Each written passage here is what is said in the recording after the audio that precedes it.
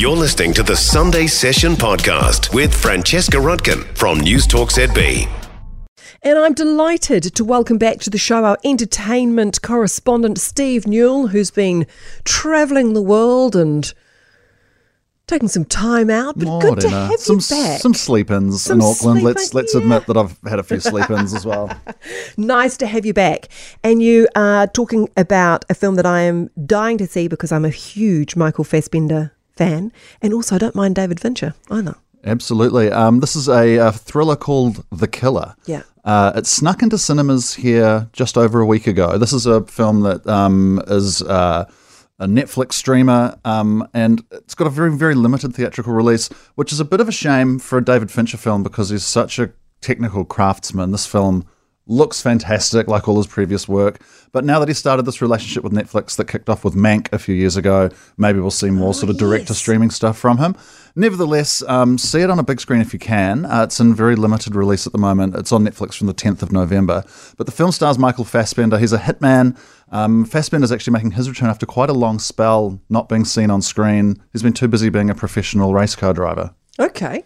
Well, why not, if you can? Acting's risky, but let's try something riskier. Okay. So the film's kind of told on a lot of kind of wry, sarcastic monologue through Fassbender's steely assassin. It's the kind of plot you've seen a million times before. It goes to do a hit goes wrong, stuff happens. Okay. I mean, I got it. It's a hitman thriller. Revenge has to be sought. It's dispensed in a suitably violent fashion. And in the hands of Fincher and Fassbender, this is an intense thriller.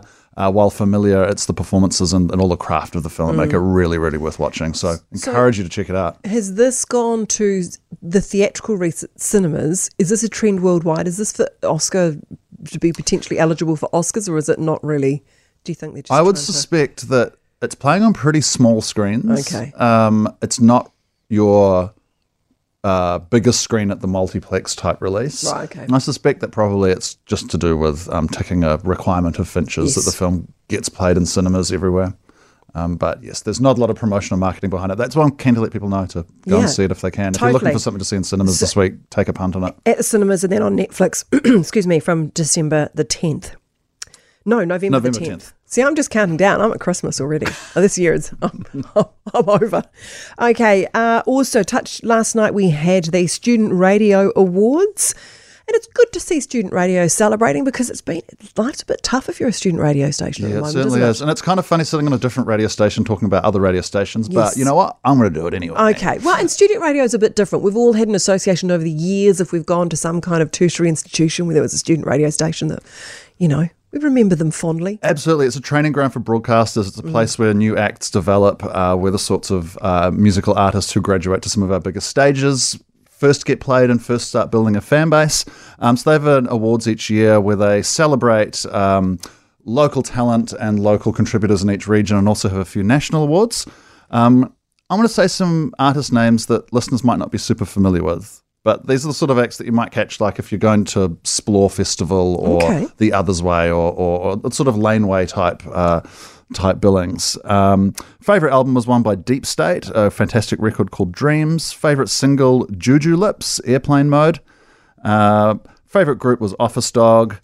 An Outstanding Achievement Award was presented to excellent music website Under the Radar. They're really doing the online equivalent of what student radio stations do and documenting New Zealand's musical scene.